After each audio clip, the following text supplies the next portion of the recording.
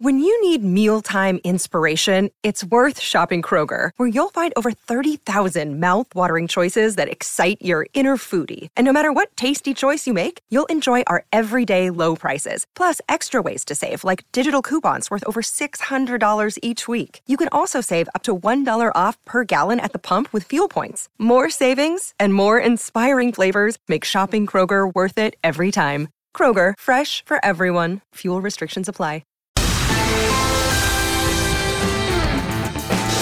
Hello and welcome into the latest edition of ESPN FC. Craig Burley, Shaki Hislop and myself, Kay Murray, here in the studio, and we will start by talking about the Premier League and Brentford's game against Manchester City, where Haaland had his first start since early December, but it was Neil Maupay who gave Brentford a shock early lead in this game. However, as the half came to a close, Phil Foden restored parity. In the second half, Foden added another 2 to complete his hat-trick, and Man City march on. That makes it 9 straight wins for City and 5 on the bounce in the Premier League. City moving above Arsenal and 2 points off leaders Liverpool with a game in hand. Well, let's welcome in Mario Melchiot. It's been a good weekend for Man City, considering this win and the result yesterday as well. Yeah, this was another statement from them, really. Yeah, it was Brentford, and they haven't had the best of seasons this year, but normally at home they're a threat, and they were at times, but as I said, it was another putting the foot down, showing who's boss. Yeah, I mean, that goal was a crazy goal to give away from a goal kick. You can't be offside, and they utilised it well, and maybe they worked on it, I don't know, but certainly Guardiola will be asking, how can Maupay get that amount of space, and how can none of my two centre-halves, even though Ivan Toney comes in and sort of blocks Ake, how can nobody be stronger and attack it? But apart from that, some of the play, again, from City was outstanding. I mentioned it in the highlights. Flecken made save after save after save. I think it was a record for 45 minutes in the Premier League.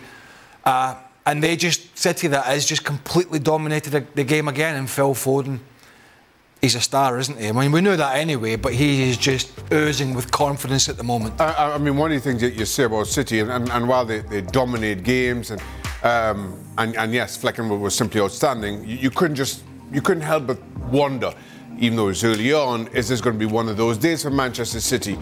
But as I was saying, even though they possess the ball the way that they do, there never ever seems to be a sense of panic about who they are and how they're going to break down the opposition. So you felt it was only a matter of time. And things, this is the time of the season when great teams really start to turn it on. We could talk about United back in the day, City in seasons gone by. This is when they seem to be at their best.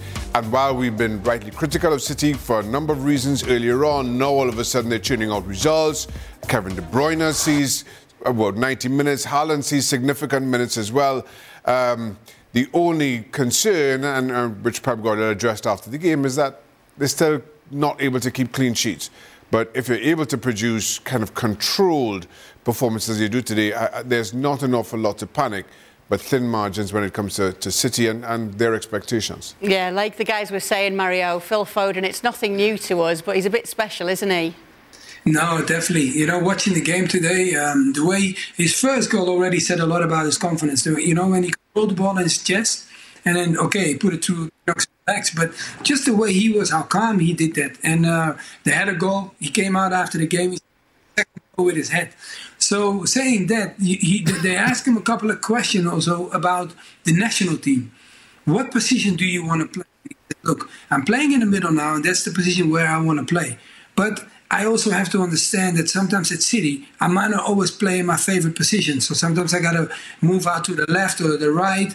And he said in the national team is a similarity. So for him now, what he's working on is hoping that he can get in that position where he feels comfortable and is behind the striker, like a kind of number 10 kind of role. In England, it's difficult with Bellingham, of course, but he will be either they play two of them, but that will be the tricky part with Rice behind them. So that's why for him, being that comfortable and in the sense of like talking about it and thinking about it says a lot about where he is now. And I like the way he plays. He feels good. He said, at this moment, I feel the most confident that I've been playing for City. Given that we've got you guys on tonight, we wanted to revisit what happened between Arsenal and Liverpool on Sunday when Arsenal beat Liverpool and moved to within 2 points of them in the table. Let's revisit some of the key moments. Craig, I'll start with you. What about Gabriel Martinelli's goal and the mix-up between Van Dijk and Alisson? Who's at fault here?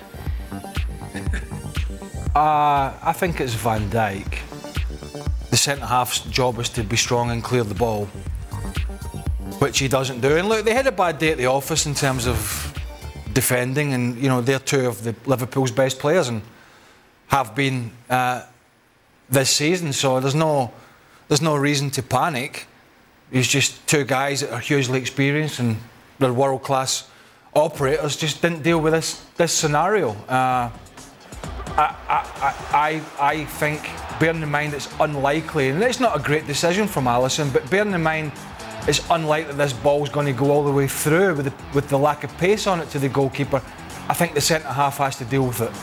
And I think he would be, if we were given a percentage of culpability, I would say 70 or 80% is on him to just bail his goalkeeper out. Checker? Yeah, I agree. Listen, I think the final mistake is down to Alisson because he doesn't make contact with the ball, probably because he clips the hip of Van Dijk. But I think he's kind of forced into making that decision to come because Van Dijk is trying to let the ball run all the way through. Now, to start with, you understand the high position of Alisson because you take that position as just as a precaution, just in case Van Dijk slips or something of the sort. Van Dijk has a quick look, probably thinks Alisson is more advanced than he is or is coming, and for a very strange reason decides to let it go. And it's not going to get there. I think that forces Alisson into making the decision, and then you know, as I say, he's in a little bit of a hiding to nothing. So the brunt of the blame, I think, falls at Van Dijk's feet. I don't think that's the problem, though. I really don't believe that mistake is the biggest problem. I think the first goal is a much bigger problem than that. Because mistakes happen, bad decisions happen. But if you look at the first goal for Arsenal, Bukayo Saka, it starts from rear, it's passed around at the back, it's passed into midfield, it's gone back to the back, it's gone back out to the right-hand side long before this, right? Long before this. It has gone back and forth, and then they get it out to Zinchenko. And then Alexander-Arnold is pushed on. Konaté's out of position, which I know Stevie talked about yesterday. And now Konaté's in the right back. So the first goal starts from Arsenal playing out from the back, side to side, midfield, side to side, and then they isolate the left-hand side, and then before you know it, Liverpool are lopsided, and either Van Dijk has to come across or there's a big gap. And I think that is much more worrying for Liverpool than two supremely talented guys making a mistake, because mistakes happen. But the actual makeup of the Liverpool unit, when Arsenal broke them down several times in this game, but more importantly that one, they were torn to shreds. If you want to go back and look at this move, this first goal from Arsenal, go back and watch it, right? It's probably, I'm guessing, 45 seconds in the making. Maybe more, maybe just a little less. And it tears Liverpool to shreds on that side. And again, I go back to it. Stevie touched on it yesterday. When at this moment in time, and Liverpool have been great, but teams are going to exploit this. All first half, in behind for Martinelli. If it's not on, they played short, they waited, they sucked Alexander-Arnold in, they hit it in behind. And if Konaté went out to that right-hand side, there was a big gap that went down the middle. And if that wasn't on, they switched it to Saka. And I think Liverpool have to deal with this, you know, mechanic of the team that has this fantastic football in Alexander-Arnold. But it means Ibrahim Konaté is going to have to play a hybrid between right-sided centre-back and right full-back. Now, that gives the left-back and the left-sided centre-back a big problem. And that's something Liverpool are going to have to work out between now and the end of the season. They've been great. It was exposed badly in that game yesterday. And I think that's a bigger problem, much bigger than two people making a mistake, is the fact that teams, particularly the elite teams, will try and hit Liverpool on that area and in that area And I think that's, if they don't figure that out between now and end of the season, they will not win this league. So how do you actually look at making the solution there, though? Like, how do you actually stop that happening continually and other teams doing this? Well, if you've got pace on that side, and they did with Martinelli, and he was sharp and he was fast yesterday, and he was a threat all game. It was a surprise he went off, but he went off. Trossard comes on and he scores. But it basically means you have to shuffle the whole back line across, and then if it's Robertson that's in there, he comes across. It means one of the midfielders has got to be aware that he might have to tuck round a little bit more on that side because they may then switch the play. So it is a problem, and for all that Alexander-Arnold does, and he wasn't yesterday. He wasn't defensively horrible. There was a couple of times in the game that he got skinned too easily, but it's just the way they play, right? And what happens is ultimately Gomez and Van Dijk and Konate will ship across, and that's just the makeup of how they play. And Arsenal, I thought, for all the talk about celebrations and over-celebrating and the manager, I just felt Arsenal yesterday completely controlled the game, but figured out where to get at Liverpool's weak points, and that first goal was an absolute pinpoint accuracy of how to get at this Liverpool team. I mean, the room that eventually, for the through ball, when it went into Odegaard, when he clipped it through to Havertz, the room he had was incredible. It wasn't a great finish, and Saka bailed him out. But the way that Arsenal exploited it, go back and watch it. It's between 30 seconds and a minute, Mario, from David Raya to them scoring. Liverpool never got a sniff on the ball. No, but you see also what they did with McAllister. You see McAllister sits normally in front of the defence. They pulled him out. If you see the goal, like the one that you highlighted, it was Van Dijk coming into the middle and try to, put pressure in the middle of Arsenal. And then they had the gap behind them. That Konate was right of his man, instead of tucking in the middle and making Trent come a little bit inside. This is what they also were waiting for, is to see how are they going to react, the two centre halves. Are they going to come short and drop in the middle, or are they going to drop off? And I feel like also when you look at Gravenberch and Jones, they almost dictated them in a sense of with Odegaard, with moving around and the energy that he was possessing, and also the way he rides. And then they set Jorginho right in the middle, in front of the defence, and just controlled the game. That's all he had to do, is making sure that he dictates, and the way he plays, he was making Rice be a little bit more freer and Odegaard be the advanced one. And that was kind of the difficulty for Liverpool, because McAllister was always looking, where do I have to go? And I think that was one of the big keys as well, for them to see how they could hurt them. And then it was Arsenal that let Liverpool come back into the game, because the way, Gabriel, when he covers the ball up, and Diaz touches the ball to concede, that moment was almost like letting them come back in the game, but they were in control. And I think that's what was the celebration of Arteta, because he was a number 10, and his position was always try to hurt you, in the sense of playing around that number 10 position and seeing how he could drop off to give you more problems when he was playing for Everton. So that's why I felt like Odegaard was doing similarities. When we were talking yesterday, when Dan was talking to the team yesterday, he put it out and he said, silly question, no Salah, no Szoboszlai, obviously Nunez not 100%. Does that factor into what we saw yesterday? Yeah, it factors. Replacing those kinds of players is not easy, even for a team like Liverpool, even for a team that in the weeks leading up to this game, we've sang the praises of, because it seemed as though they were able to cope with those losses, those player losses, so easily. And while I have to say, while yes, we could criticise a lot about Liverpool on the day, I felt this was more about Arsenal. We're a couple of weeks removed from Liverpool winning at the Emirates in the FA Cup, easily. And I thought what you saw now is an Arsenal team that, and Mikel Arteta has to get all the praise for this, kind of learned the lessons from the day and readjusted. At no point I thought Liverpool were in the game, even though it took that.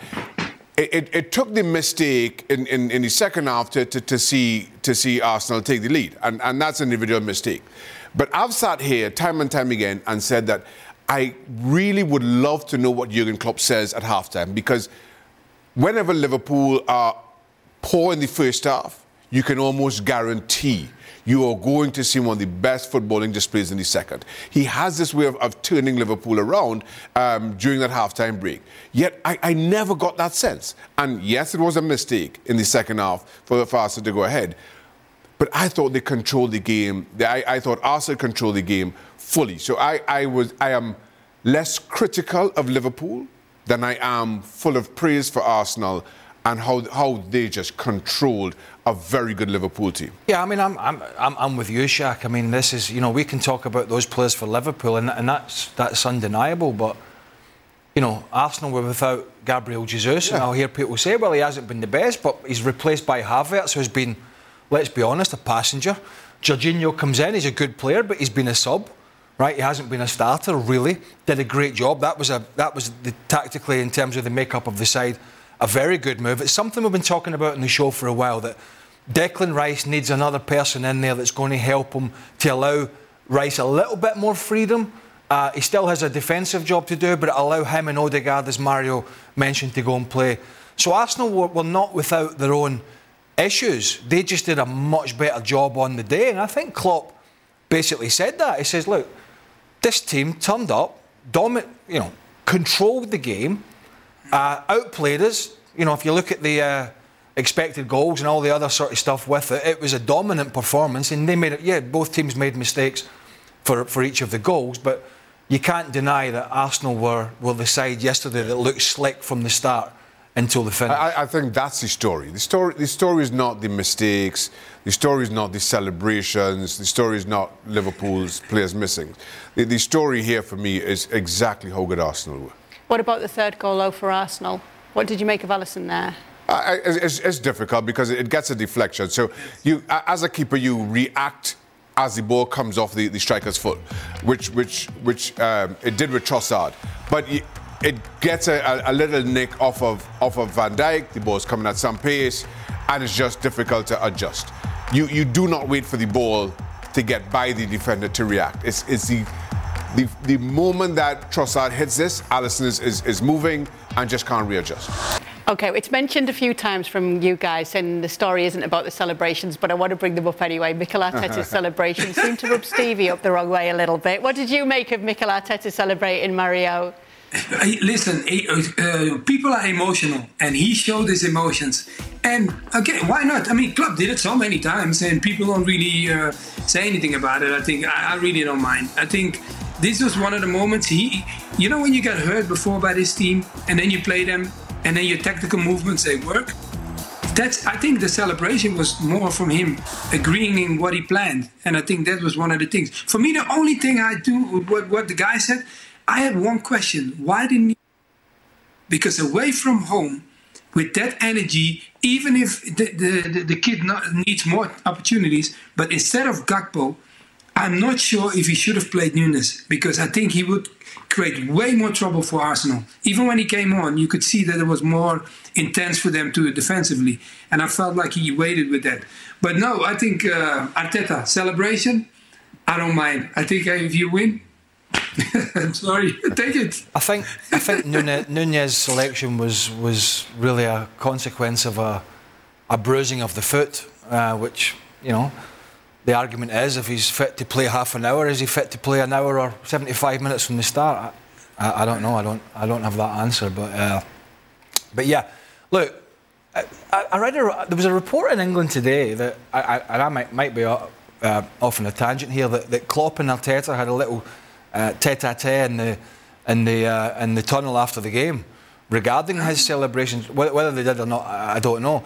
But I don't have a problem with Arteta celebrating a goal. I don't have a problem with any manager celebrating a goal outside their technical area. Klopp, as Mario mentioned, has done it many times. So I would find it difficult for him to have a grievance with it.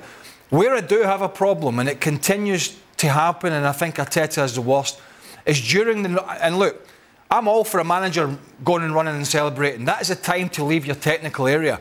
The other 89 minutes or whatever it is, I do not like Mikel Arteta or any other manager stood that far from the sideline when the game's gone down that side and he's 10 yards outside his technical area.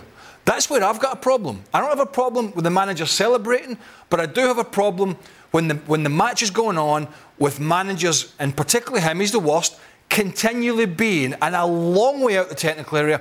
And by the way, that's not the biggest problem. The biggest problem is he's got his toes on the touchline whilst play's going on. Now, that's not right. And I think any manager now overstepping this mark, look, we've either got a technical area, folks, or we don't, right, when the game is going on. If you're stepping outside the technical area, you've got 3 strikes, go and sit in the stand. Sod off. Go on, go up there.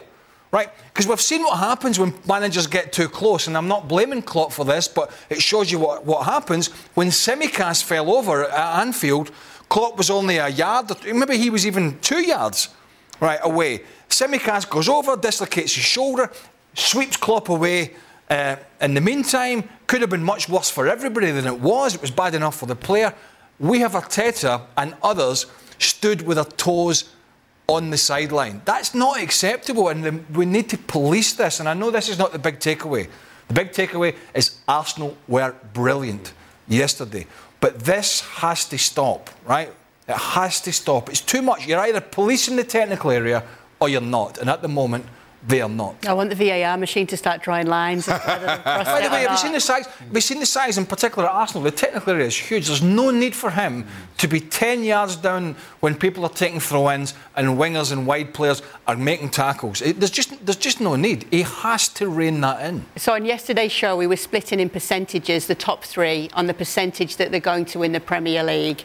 So we're going to take a look at the odds for when it does come to who's going to win the Premier League. You can see as they are. Obviously, Manchester City, the favourites to do so. The guys were giving like a chunk 50 and then splitting it the other way. Luis Garcia obviously gave it a 50% Liverpool and then split it the other way. What are you going for, Shaka? I think City are favourites. I've always thought City were favourites. So I think I'm going to echo what Stevie said yesterday. 50% Manchester City, 25% to the other 2. I just, listen, City have been here before. They've done it. They're coming good.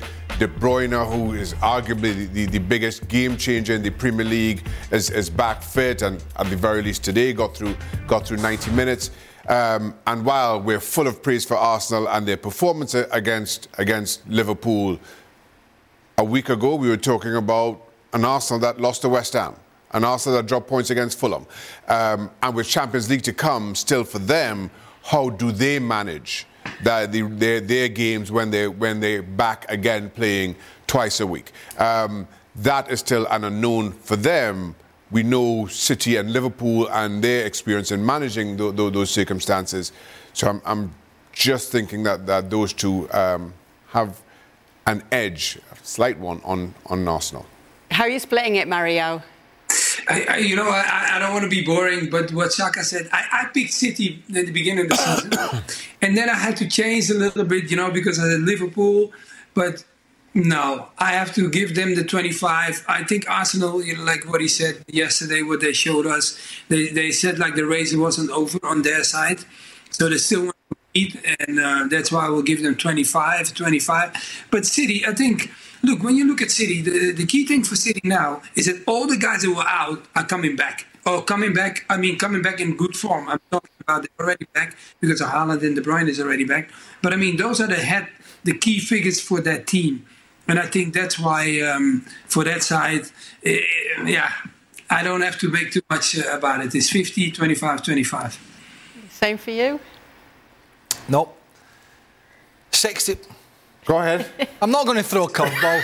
I can tell you're looking at me. No, I'm waiting on the maths, really. Is the maths I'm interested in? The maths? Yeah. Do I look like Don Hutchinson to you? Right? Hey, at least I attended school on the odd occasion. And he's got eyebrows. My phones went off. I'm going 60% City. Wait. What do you mean your phone? Were you working it out? Were you working out the percentages on your phone? after all that, you had your calculator open. Don't give the game away. I wasn't. 60% City, 20% split between Arsenal and Liverpool because I think it's nip and tuck between those 2 sides. Okay. Let me give you another reason why. I was looking at this before we went on to the Arsenal thing. Here's the bench today, right? Stones, Kovacic, Grealish, for City that is, Doku, Stefan Ortega, he's a goalkeeper, it doesn't matter. What do you mean? Akanji, Nunez, Oscar Bob, Rico Lewis on the bench. Wow. On the bench. When you look at, come on, and that's not a calculator. What can't speak, can't lie, Shaq. That's not a calculator. Don't try to it's not a calculator. Don't try to change it now. 60, 20, 20 is 100. Take it from me. Says Craig's calculator. Where I went to school. Where was I? When you look at the other teams, Liverpool and Arsenal, whenever take yesterday for example, when the game was going on, what's the team? Who's playing? Who's fit? Who's not? What's he doing? What's Arteta doing? What's Klopp doing? How many people will actually ask that about Man City? Yeah. If it's not De Bruyne, he was out half the season. Haaland's been out. It's Julian Alvarez. If Phil Foden's having a great time. If it's not Phil Foden, it's Doku. He was on the bench. Grealish was on the bench. Bernardo Silva. Rodri. I mean, it's less about one. It's less about one or two players for Man City than it is. I mean, it potentially all falls apart if Liverpool and Arsenal lose 2 or 3. If either of those lose 2 or 3, potentially all falls apart. For City, it doesn't. For City, it doesn't. And on top of that, obviously they've been there, they've seen the movie, they've done it. They've only won the Champions League once, but they've been the best team in Europe for a good 3 or 4 years. They've battered Munich, they've battered Real Madrid, pretty much battered everybody who comes their way. And they're now hitting, guess what? They're hitting the straps. The steam's coming out the engine. It's the second half of the season. So it's up to the others to stick with them. I still firmly believe, I've said all along, I think Arsenal potentially are in the strongest position to do so. But it is nip and tuck between them and Liverpool. It is very, very close. But City are going to take some stopping. And when you look at that bench, unless that changes, unless they have a horrific injury, Leicester, people will suddenly lose form, they're going to be the team to beat again. And of course, with that result today, Kate, it's in their hands. They win every game, which they're unlikely to do. But win every game, they win the league. It's simple maths. Simple maths with a little bit of a help of a calculator. Things are nowhere near as rosy for Chelsea, who find themselves at the bottom of the Premier League table right now. Mauricio Pochettino apologised to the fans after the 4-2 home defeat to Wolves. Here's what he had to say about that and about the perception of where Chelsea should be right now.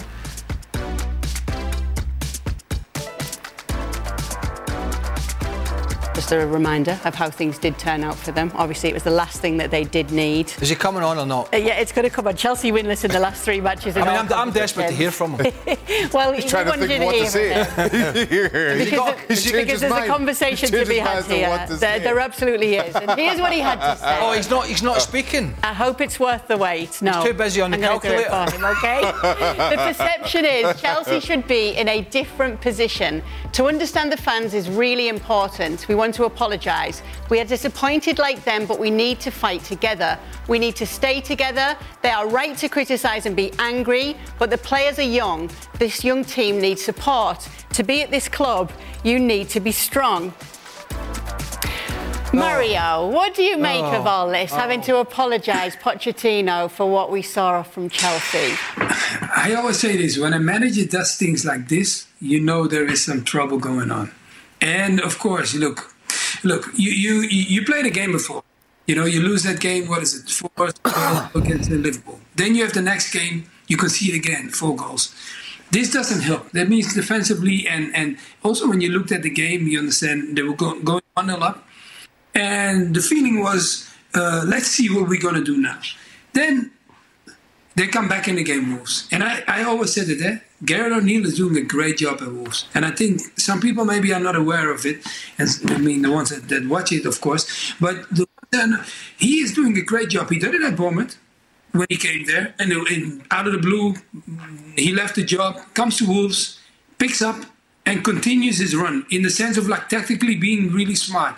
Because when you're a coach and you know that you play in a certain way and you're making sure that behind Silva is where the space was to hurt them. And that's what's behind Chilwell. So on your left-hand side, that's where they kept on clipping the balls in. And that's because Silva doesn't like to go all the way out. So he worked on that. he worked on that tactical side, you understand, to making sure that Silva has to come out. But that is not what Silva wants to do. He wants to keep everybody narrow and making sure, because normally he plays in the middle of the tree. And then the game carries on. And then, come on, guys. You see, Cunha, I understand you can deflection on goals, because people will say, oh, deflected and this and this and that. But the way the kid played, he proved something in the sense, look, you can only get deflected in scoring goals when you're trying. And when you watch Chelsea, it didn't look dangerous. And some of the guys that came on did not change the game. And we were talking about before the show about players like Mudryk, for example. But just in general, I feel like Chelsea has a difficulty in the sense of like they're allowing people to come to the bridge and knowing there is something to get here. And I have never experienced that in my time playing there, but also watching them.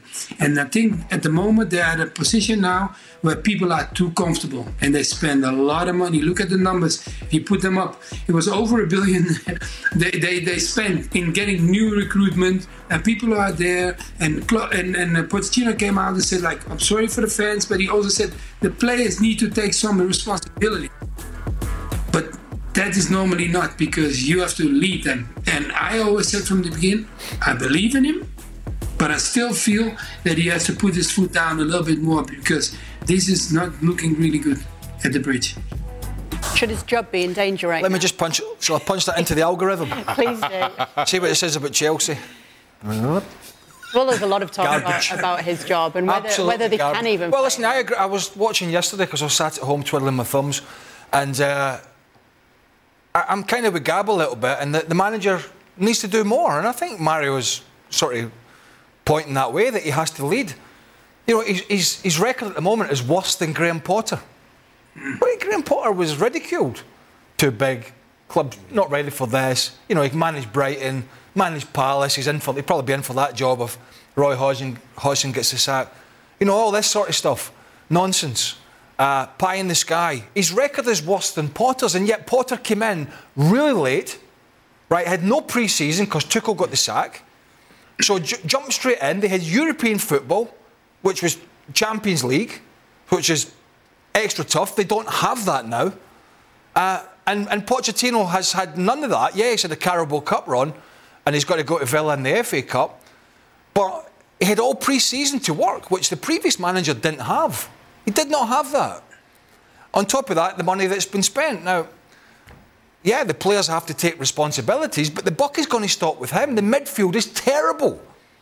Terrible. 200 plus million, and it looks awful. Getting dominated by Wolves, getting dominated by pretty much everybody. And we can keep talking about a front man. The front man, that's like building a house, put the roof on first. It's pointless. You've got to get the rest of it right. And the rest of it is not right. I like the goalkeeper, but the back line, it's back. Cough. I knew it. The back line, and the boys talked about it yesterday, 39-year-old, can't last. The other ones coming in, you know, Reece James, great player. I'm worried about him, injury problems. Chilwell, out and in, likes to go forward, can't defend. Badia Shield, making mistake after mistake. When he plays DCC, I haven't seen anything really yet. Colwell's played out of position when he's played. And then we get to the middle of the park in the wide position. So before you get to this, we need a striker. You need the foundations to be right. And at the moment, they're not. Now, should they be playing better than they are with better results? Absolutely. And that boils down to the manager. I have to admit, I'm growing more and more concerned about Pochettino and the lack of impact that he's having with Chelsea. First of all, everybody knew Pochettino was going to be Chelsea's manager before the end of last season. It was the worst kept secret in football. So while Todd Bowley takes a lot of the criticism around the signings, certainly, well, since he's been there, but certainly this summer, I cannot sit here and think that Pochettino didn't have some kind of a say in who was brought in over the last summer. I refuse to believe that he did not, that Pochettino knew nothing or didn't have a say as to who came in. I think Pochettino also got a little bit of a bye in the first half of the season. because their struggles was all because Nkunku wasn't fit. Now all of a sudden, Nkunku is, and Chelsea are no better at all. We are 7 months in, probably over 7 months if you want to consider the summer, of Pochettino's reign at Chelsea, and nothing about Chelsea has improved from day one to now. The only bright spark you can say is Palmer. Gallagher has been very good. Petrovic has been good since he's come in. And remember, he was primarily signed in my mind as a number 2. And Thiago Silva, who, God bless him, he's probably trying to retire. But realizes even at 39 years old, he can't because he's Chelsea's best defender. Yeah. And for me, while yes, we could throw a lot of the blame at Todd Bowley and a lot of the disorganization around the club at him, Pochettino hasn't done anywhere near enough to justify being able to show up now 7 months in, and all he can offer is, I apologise to the fans. That's not good enough. Now, a lot of fans might say this from certain clubs, but I think if you were to ask Chelsea fans, what's the one thing you would change at that club if you could? It wouldn't be the manager, although he shoulders a fair amount of the blame, and it wouldn't be certain players, it would be the ownership. I think there is a lot of disillusionment with their ability to understand this particular sport and how it works. And I get it, they brought people in and... We're having that same conversation blah, blah, blah. with Manchester United. As to who do you change your squad, do you change your manager, do you change the owner? And more times than not, people would say the owner. So it's kind of the same thing. No, it is, but I'll be honest, I don't really see any light at the end of the tunnel for Chelsea. Not this season. As I mentioned, they haven't got Europe. There's a fair chance they're going to get a spanking in the Carabao Cup final from Liverpool, unless fortunes change very quickly, because that's what they got at Anfield. And if you see what Wolves did to them and others, there's no reason why by that time, when all those players are back for Liverpool that we've talked about today, they should be pretty much at full strength. It's difficult to envisage anything other than that. It might change. It's a cup final. But at this moment in time, you would not rule out Chelsea finishing in the bottom half of the league. And that's some statement when you consider the amount of dosh that's been spent at that football club. And they have reportedly one of the top coaches in Europe, in Maurizio Pochettino. That's what he's supposed to be, but you go to Paris and talk to people over there, they'll tell you that wasn't the case. Yeah. That is a bit of a circus, I'll give you that. So this is all really... His reputation is really all about what he did at Tottenham. And maybe a little bit about Southampton, but that's... You know, it's not like Chelsea have gone out and got themselves a Klopp or a Guardiola or an Ancelotti, who's obviously been at Chelsea before, and I just don't see... There's nothing I'm looking at Chelsea that's not saying teams will not score against us, home or away. Mario? I think as tough as it is, you understand, for the players, because, I mean, if you're an individual, you're standing on the field, it's very difficult, right? But as a coach, he said certain things, and I said it from the beginning. When Poch came in, I said it was a sensitive moment, but I said, like, okay, you know, with the background that he possessed in the sense of what he did in the Premier League, I thought for the young boys, they could be, you know, the right fit. Okay, then we go back, and now looking at it, 7 months in, what the guys already talked about, 7 months in. Even if the fans now are starting to complain in the sense of, like, they're singing Mourinho's name, they were singing in the last game. They were asking for the old owners. Things like that, okay, that happens always in football. But you also have to take that serious. So I understand that maybe that allowed him to, show his apologies. But I don't want him to jump too long on that. Because eventually they got key games coming up. They play Villa. Then they're going to play Palace. Palace is in a difficult situation. And please, I'm asking them, don't go to Palace.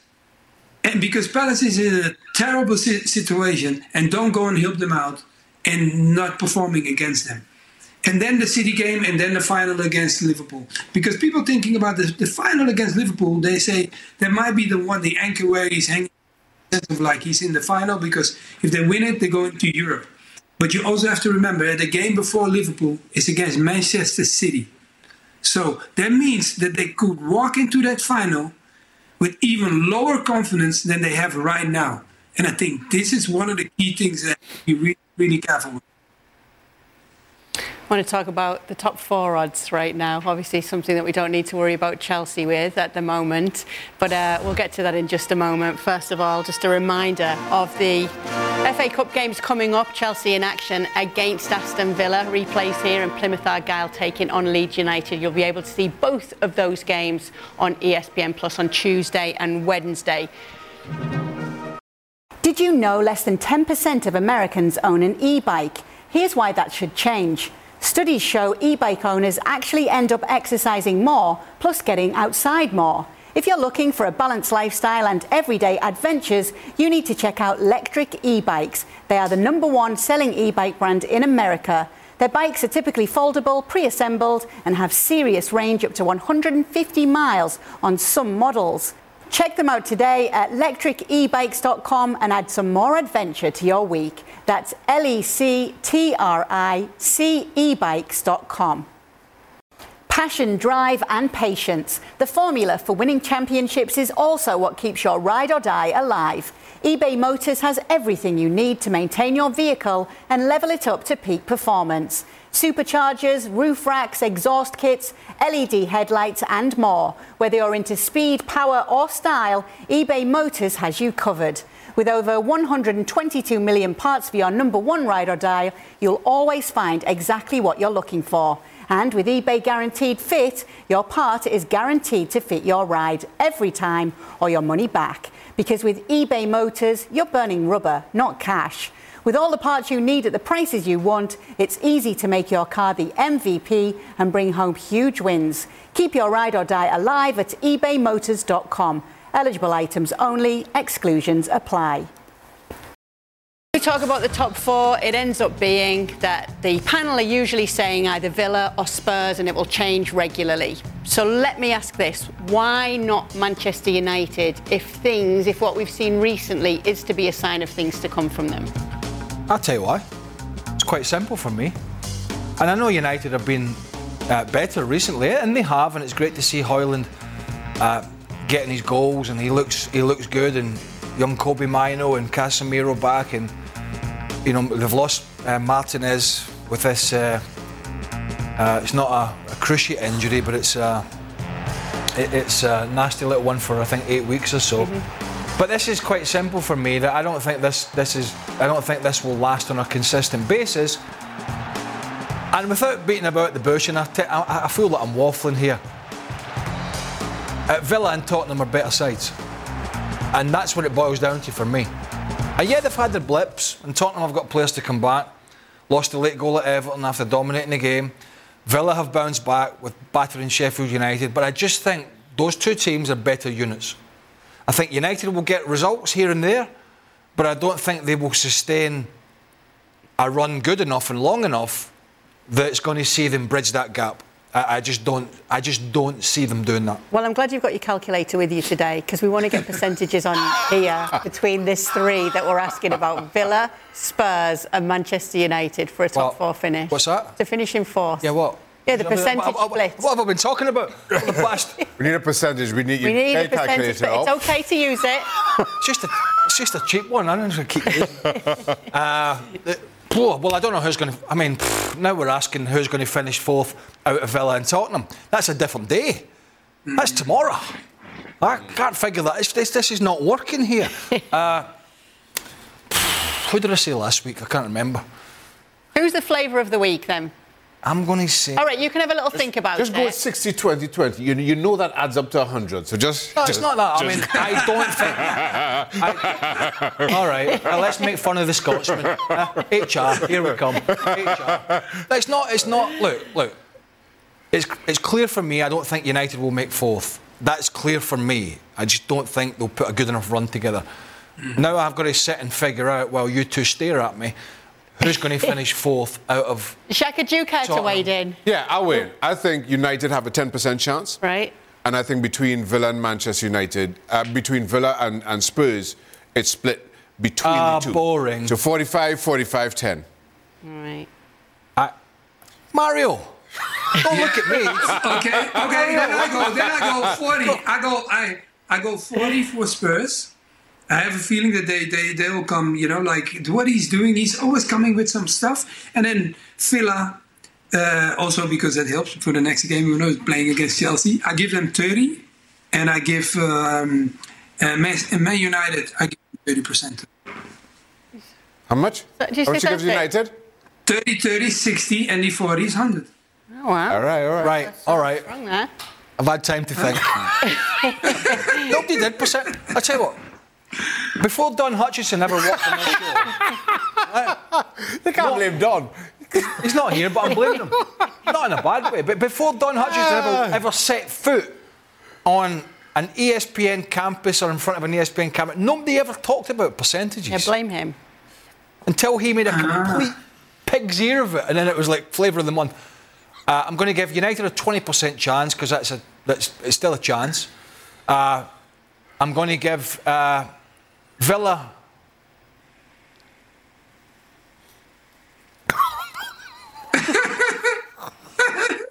35. Ooh. Okay. Where am I, Shaq? Why are you going And Tottenham 45. Oh, yeah, 45. 40, just slightly in Spurs' favour. Then Villa, and then United. Wonderful maths lesson today. And lots more of this over on our YouTube channel.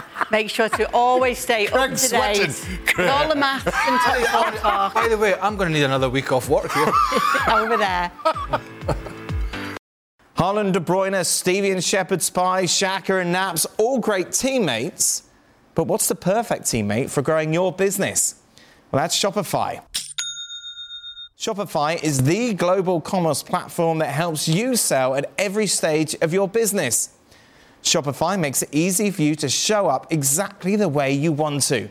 Customize your online store to your style with gorgeous, flexible templates and powerful tools. And sell more with less effort thanks to Shopify Magic, your AI-powered all-star. Plus, Shopify's extensive help resources are there to support your success every step of the way. Because businesses that grow, grow with Shopify. Sign up for a $1 per month trial period at shopify.com/FC. That's all lowercase. Go to shopify.com/FC now to grow your business no matter what stage you're in. Shopify.com/FC. We're driven by the search for better, but when it comes to hiring, the best way to search for a candidate isn't to search at all. Don't search, match with Indeed. If you need to hire, you need Indeed. Indeed is your matching and hiring platform with over 350 million global monthly visitors according to Indeed data, and a matching engine that helps you find quality candidates fast. Ditch the busy work. Use Indeed for scheduling, screening and messaging so you can connect with candidates faster. Join more than 3.5 million businesses worldwide that use Indeed to hire great talent fast. And listeners of this show will get a $75 sponsored job credit to get your jobs more visibility at Indeed.com/FC. Just go to Indeed.com/FC right now and support our show by saying you heard about Indeed on the podcast. Indeed.com/FC, terms and conditions apply. Need to hire? You need Indeed. It is without a doubt one of the biggest games in Spanish football. It's Real Madrid against Atletico Madrid. Real Madrid, they have the chance to extend their lead at the top of La Liga table. For Atleti, they're still in the chase, of course, for Champions League football. No Vinicius in the starting lineup for Real Madrid. Looks like Brahim Diaz is going to play. Decidió tocar Brahim y está el gol. Goal! Real Madrid have the lead. Brahim Diaz, they didn't expect to start tonight. It's Real Madrid 1, Atletico Madrid 0. En el vestuario y Vini tenía algún problemilla, no ha podido jugar, o sea, me han dicho de que te toca a ti. Bueno, yo siempre estoy preparado. Incoming corners into the back of the net, and it's Savic who's got the goal. Oh, it's been disallowed. Tough side, you can clearly see that, but he didn't need to do it. Valverde, it's a great chance for Rodrigo here. Big save, important save from Oblak. Brahim, and he said goodbye to Hermoso, and he's still got it. Can he find the far corner? Oh, what a goal that would have been. The points still up for grabs. Balón de Savic. Memphis. Llega Llorente.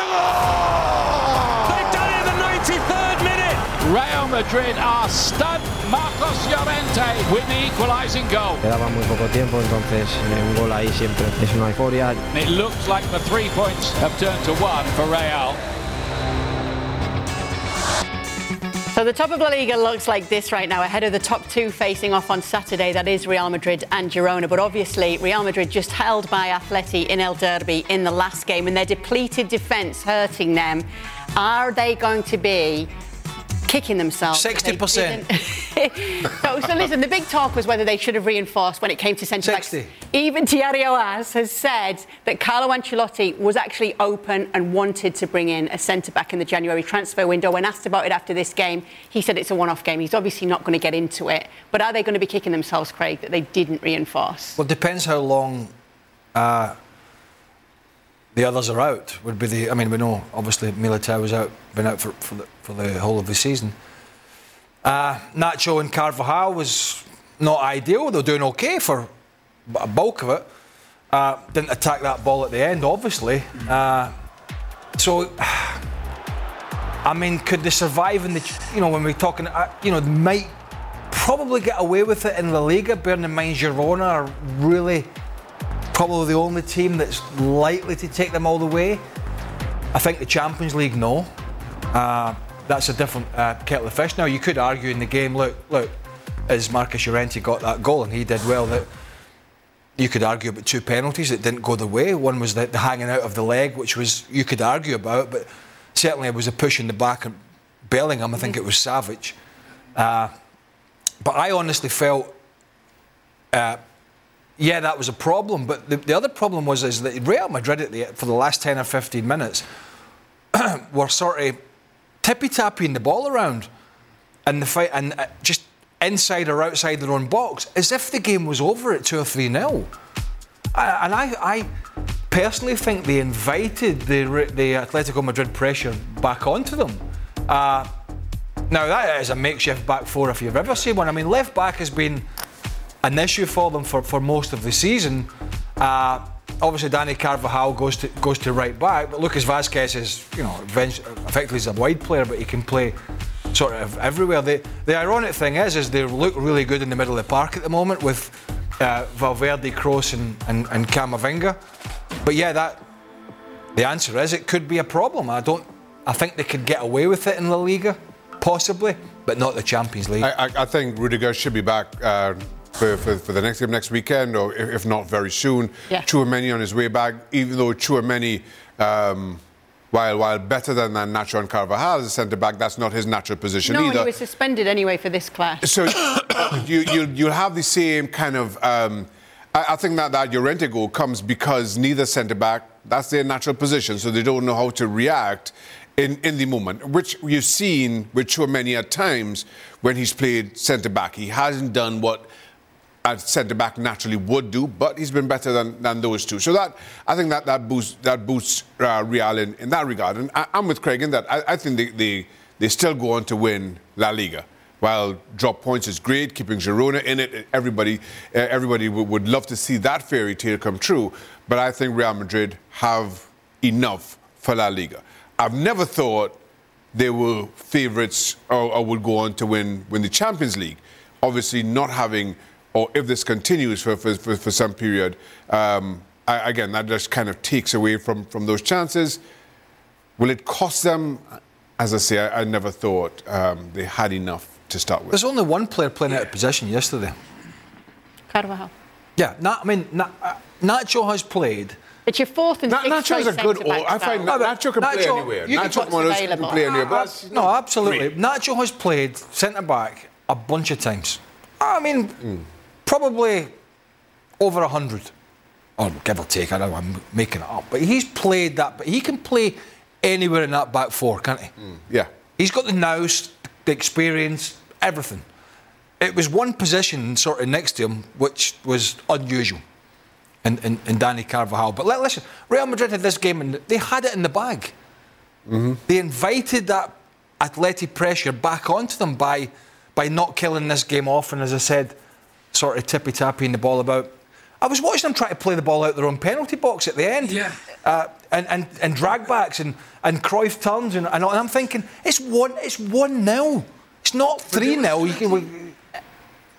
They were also stretching the game open, right? Because if you watched, when you were watching the game, you could see that the game was so stretched and they did not even care if it was that wide open. Because I think Ancelotti's tactic was like, let's stretch the game open so we can get one more 1v1. And it was maybe one or two moments, especially Diaz.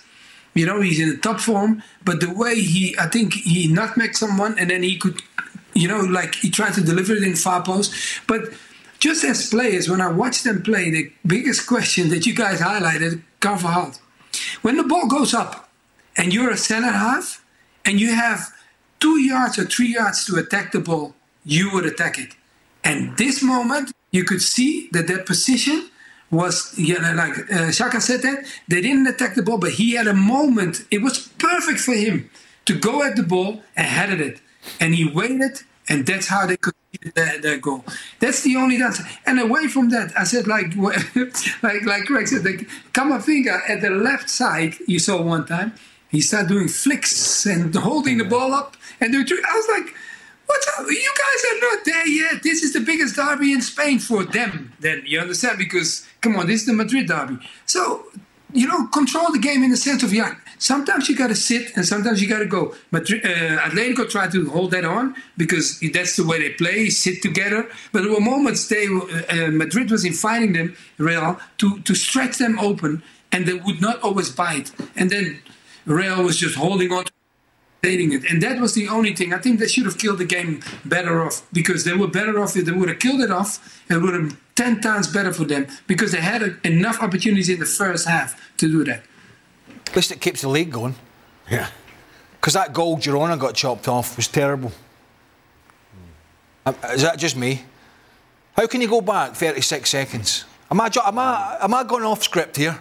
Well, no, because I suppose they're coming up next, and they've got some problems of their How own can now. you have a great goal that Girona in a big game against Real Sociedad at home, who are a good side, right? You go neck and neck, little old Girona going neck and neck, head to head with Real Madrid, and they take an offside back after Real Sociedad have had two poor attempts at clearing the ball, right? And they go back. They found any way possible not to give that goal to Girona. I mean, really, and I get it, he was offside from the initial ball through. There was several phases of play, including 2 times Real Sociedad had a chance to knock it out the ground or back to the halfway line or way out. They did not do that. We think, I mean, everybody's making VAR errors, right? Don't matter if you're in Italy and Germany, no matter what anybody says, or England, or any of the big leagues. But if there's an Olympics for horrendous VAR decisions at the moment, then La Liga has currently got the gold. Somebody's putting the gold medal around their neck, right? They're already going up there. They're getting up the podium and they're going, "Go on, you cannot possibly make any more worse decisions." And if you're saying that's worse, and if I'm, in my opinion, saying it's worse in England, that's saying something. So, yeah, they're playing this weekend. They didn't have Dovbyk either, and you know they had these problems. And as I mentioned, Real Sociedad are a very good side. But boy, I was watching that at the weekend, and I thought, oh my God, what next? Well, let me put you in a better mood. This is what I'm next. in a good mood. Good luck. Kylian Mbappe. Oh God. We have to start talking about this now.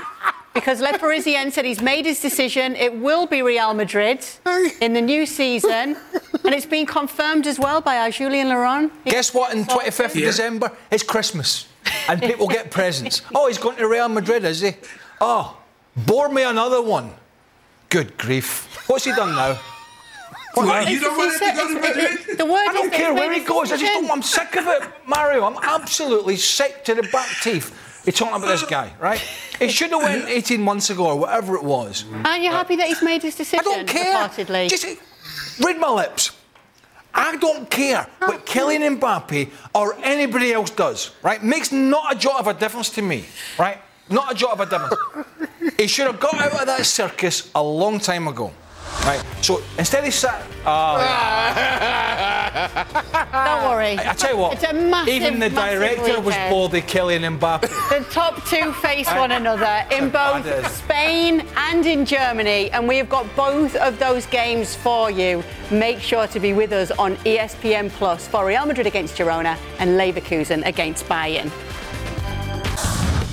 And there's a lot more talk about all of these topics, and you can blame Jules for bringing the Kylian Mbappe stuff, because he's the one that got it confirmed for us. The latest episode just dropped today. Make sure to go and check that wherever you do get your podcasts.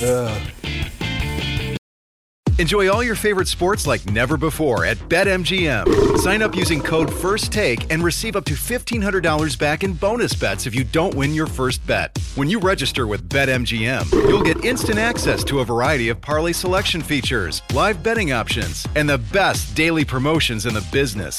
And with BetMGM at your fingertips, every play and every game matter more than ever. BetMGM and GameSense remind you to gamble responsibly. See BetMGM.com for terms. This U.S. promotional offer not available in D.C., Mississippi, North Carolina, New York, Nevada, Ontario, or Puerto Rico. Gambling problem? Call 1-800-GAMBLER in the U.S. Call 877-8-HOPE-NY or text HOPE-NY 467-369 for New York. Call 1-800-NEXT-STEP in Arizona. For Massachusetts, 1-800-327-5050. For Iowa, 1-800-BETS-OFF. For Puerto Rico, 1-800-981-0023. For West Virginia, visit 1-800-GAMBLER.net. First bet offer for new customers only. Subject to eligibility requirements. Rewards are non-withdrawable bonus bets that expire in 7 days. In partnership with Kansas Crossing Casino and Hotel. With everyone fighting for attention, how can your business stand out and connect with customers? Easy. Get Constant Contact. Constant Contact's award-winning marketing platform has helped millions of small businesses stand out, stay top of mind, and see big results. Fast. Constant Contact makes it easy to promote your business with powerful tools like email and SMS marketing, social media posting, and even events management. With Constant Contact, you'll reach new audiences, grow your customer list, and communicate more effectively to sell more, raise more, and fast-track growth. Don't know much about marketing? No sweat. Constant Contact's writing assistance tools and automation features help you say the right thing at the right time, every time. Plus, you can send with confidence, knowing your emails are actually reaching your customers thanks to Constant Contact's best-in-class 97% deliverability rate. Tackle any challenge with Constant Contact's expert live customer support. Plus, everything's backed by their 30-day money-back guarantee. So get going and start growing your business today with a free trial at ConstantContact.com. Just go to ConstantContact.com right now. Constant Contact, helping the small stand tall. ConstantContact.com. Oh, God. Oh, we're back on. We are back on. And we're back for a little bit longer as well, because extra time's coming up next. You know what the algorithm says? Mbappe says no. Okay. I haven't got the questions. Craig will run. Craig will have a jog. What if he starts coughing though, Shaq? Oh, God. I've got this innovative new idea. Go on then. Why don't we read them off the bottom of the screen? Okay, that's do exactly what we'll do. We've got Mario, Craig and Shaq. It's a bit like when the graphics come up on the camera. I can't see them. On extra time. I can't see the questions at the bottom of the screen either. I still can. So let's see what we've got for you guys tonight. Hopefully no Mbappe questions. Oh, here comes the questions, if you want to go get them. Number one. You see, I can't. If you're Jack Grealish, do you consider making a move away from City in the summer if your playing time is still spotty at best? No, not just yet. I think Grealish has seen significant time under Pep Guardiola, maybe nowhere near as much as he would like this season, but that's how Pep does things. And I think one benefit to it is players generally grow under Pep Guardiola, and I say that kind of painfully aware of having started life away from Pep Guardiola. But if I'm Grealish and I've seen my game kind of come on as it has, and you know that Pep, if need be, will make big decisions to leave out anybody who's ahead of him, I stick around for now. Do you know what I don't understand? Chinese rating. I don't know. I understand that, you know, sometimes. Why that's only coming out the computer, the printer now?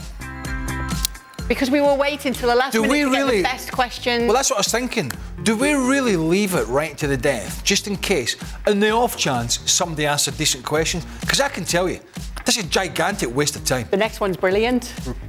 Well, that'll be the first in 10 years. Ready? Craig, I think Pochettino needs the encouragement of the positivity corner.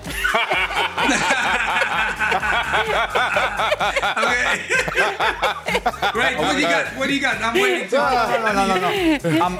I'm energy sapped from my. You've had about a man flu. You have. Somebody gave it to me. I don't know who. I'm saving the positivity corner. I'll tell you why. You don't want to overcook this. You've already given Chelsea a bit of love in it as well, haven't you? Well, it's only Chelsea. There's nobody else. Because I'll tell you what, they're playing in a very big game on Wednesday live on our networks, right? It's the FA Cup this Wednesday, isn't it? Yes. I don't know. Yeah. Yes. Fill again. All right, that's me. That's my one promo for the week. Don't ask me to tweet it out or anything like that. I've done. Anybody sees it. So you may have to be in the corner for the whole game. Correct. The whole show. So we come in, there's just me sitting in the chair over there, next to the camera in a dimly lit area. I'm not worried about that, to be honest. That's a director's problem. And so I'm saving it for that, because I've got a feeling the way they're playing that I might need to bring that into play on Wednesday. Somebody said that the picture that went with the YouTube picture last time you were in the positivity corner. The thumbnail. Look, the thumbnail looked like Michael Myers. What was it doing? Not far off. It's just like a silhouette of something that's scary looming. Oh, God. Well, Oh my God. Not far off. But Michael Myers might be back over there in 48 hours. All right. Mario, do you think Pep Lijnders is ready to be a manager, and what's a good level for him? Any ideas on potential clubs? I mean, Klopp came out and he said that, because he wants his right-hand man to get the job in anywhere. I think he's almost putting him in the window to be available. But any ideas? I mean, look, we can talk about big clubs for managers like that. But if they haven't done the job yet, I would like, an assistant is different than being in charge. And people have to understand that I've never been that, but I'm just saying, like, for having assistants with me and having the main guy with me was always different, because if the main guy walks in, everybody's quiet in the dressing room. When the assistant walks in, we're talking, because you know that he's not going to make up the team. So now, if the roles are going to shift, I think the journey of what O'Neill is doing is a great journey, and I think he should be looking at something like that, build himself slowly up and getting to where he needs to be. Chaka, the countdown to Carnival has begun. What are you most excited for, and can we expect any feathers this year? No feathers. I've never had feathers. Dan spreads that rumour. Maybe this is the year then? No. Dan spreads. I've never been spotted with feathers. Do other people have feathers there? I've obviously not been. Yes. Mostly women wear feathers and all sorts, and my wife wears costumes with feathers, but not me. But Dan Why spreads. not, Chaka? I'm not the feathery type. No. Maybe, if you've never tried it, how can you know? I know. Oh, you know. I know I'm not the feathery type. Let's just leave it there, Kay. Let's just leave it there. That man, he's got a reputation to uphold. Right? You cannot. Yes. But Chaka, this is a man. Are you going home to celebrate the carnival? Yes. Or are you staying in America? Oh my No, God. I'm going home. I'm going home. I'm leaving tomorrow. Oh, you're not far away from my country, but I leave Wednesday morning. Oh, So wow. I'll be watching all the games from Trinidad. Carnival is a weekend. Yeah. I don't know. Does it last a weekend? Yeah, so That's a weekend, But by the the way. build-up will be all weekend, and the carnival is next week, Monday and Tuesday. Okay. back. Okay. 2 days after that. When the flight. 2 days after that. When things calm down a little bit. Will you go and breathe in the ocean air and look out into the distance? I need that to, recover fully, to be positive. We can't all be as positive as Craig all the And the time. waves crashing in, he's looking out into the ocean going, how can I have another 6 weeks? That is worth pondering. It's beautiful. Oh, so that's worth pondering, but not the feathers. No, Okay. I've pondered the feathers. I'm not Will a you feather. tune in once you get to Trinidad, because I know we're big down there. Yeah, absolutely. In the Caribbean. Every night I'll be on. I'll be watching.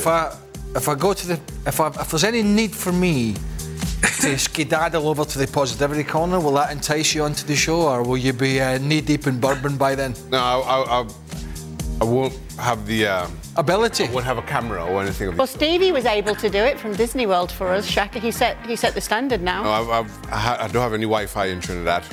Oh, come on, I've been to Trinidad. Don't even start that. My phone no work in Trinidad. Stevie made the cardinal sin, didn't he?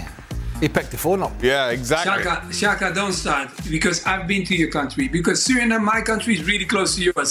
So don't even start it. You got perfect internet, man. Because I've been my to phone, go to Suriname, you gotta go to Trinidad. I don't have roaming. I don't have roaming on my phone. I don't have roaming, Mario. That's all it is. Okay. All right. Yeah, please. Shaka, Manchester United has had 11 different centre-back partnerships this season. As a goalkeeper, how difficult is it to play without a consistent back four in front of you? Yeah, it's never fun. You develop a relationship with your back four, you know, and they get to know you just as much as you know them. And when it continually changes, that's a tough adjustment, especially for somebody like Andrew Onana, who's just coming in and just trying to establish his own presence within that team, but then in doing that has to, you know, kind of think about exactly which two centre backs are playing, their likes and dislikes. So it just adds to the pressures of a new goalkeeper coming in. For Mario, what's your favourite stadium in Holland to watch a football match? I mean, the Ajax Stadium, the arena. I have to call that stadium because as a young boy, it was the first stadium, I'm telling you, okay, when the weather was bad, raining wise, we let the beginning of the game let the rain drop on the pitch so the game becomes fast, and then they shut the roof. Okay, that luxury, I have to say to you, it was pretty impressive. And another stadium, I have to be honest, I don't like calling it because that's the bigger rivals of us, is the Feyenoord Stadium, and people know that. You know, when it comes to football, they're very good. But Ajax will be forever. Amsterdam. I love hearing that, Mario. But while we are here with Ajax, it's a perfect opportunity to talk about Jordan Henderson's debut and Gareth Southgate in the stands. Yeah, he came to watch him play because he's obviously in his books. So I watched the game because it was Ajax PSV. PSV is the number one in our league. And Henderson, they brought him over because of the experience and calm down with all the young boys, because the team was like, 22 years old, kind of the age difference. So he came in, he hadn't played from December. So coming into the game, I think he did well. He looked fit. I know that people want to put pressure on him because they say like they demand more and want to see more. But that's not Henderson. Henderson is a guy that sits in front of the defense, controls the game, and making sure to hold everybody together and allow others to expose themselves. And I understand Holland is maybe asking for different things, but sometimes we also have to understand that the football we play at home is great, but it's not always football that we are allowed to play somewhere else. And I think we as Dutchies don't always get that. We think that we can play the beautiful football everywhere, but it doesn't work. So Henderson did a good job, but it was his first game. Now he's going to, I think, Heerenveen, and that's going to be a very interesting one because it's going to be a total different game. So he has to be ready for that because it's going to demand way more than the PSV one because he could sit, and that is not the Ajax system. Against Heerenveen, they got to make the game, and that will be a whole totally different game for him. Southgate's having a panic up, isn't he? You're looking at me. Why? Well, what do you mean why?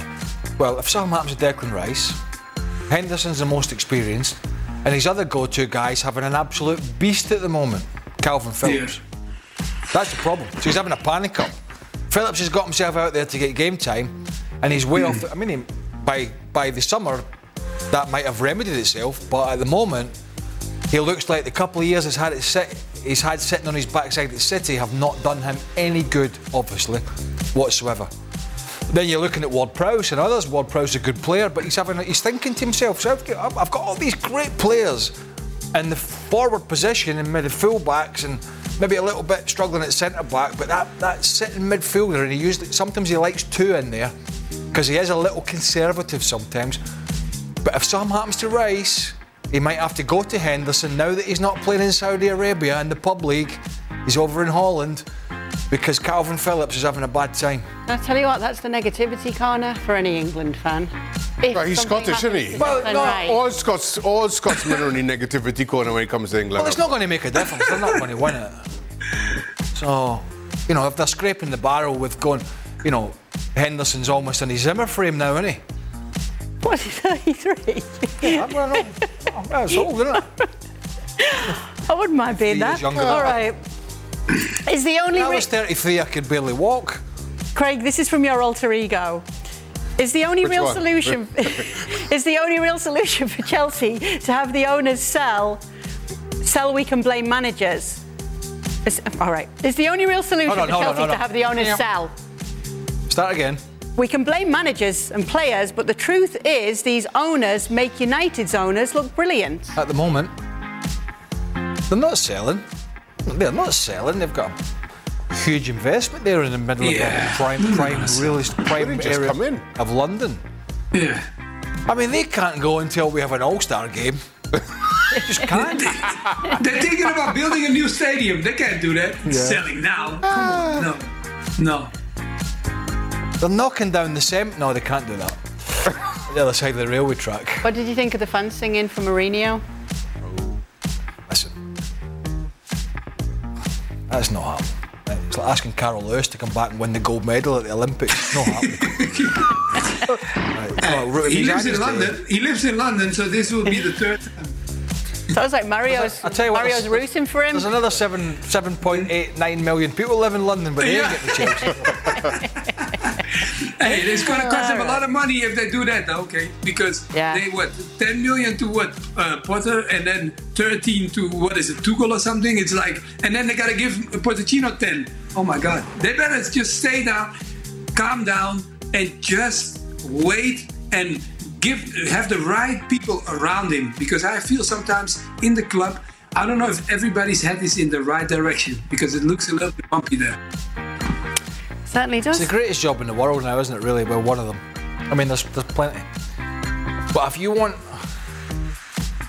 to get paid, I mean, it's 7 days a week, I'll give you that. There's not a lot of time for golf, but, you know, if you want to, you go in, these top managers, they're not Klopp, and the ones that are getting the sack, they go in, do all right for a year or 18 months, they get the sack. Shouldn't have started this story, should I? This cough's coming on. Look at Graham Potter. Okay, all right. Look at Graham Potter. Let's let you go and get some medicine. Put your feet. I got my medicine tonight. Kylian Mbappe on the show. That was enough medicine I need. We'll be back tomorrow with more. See you then.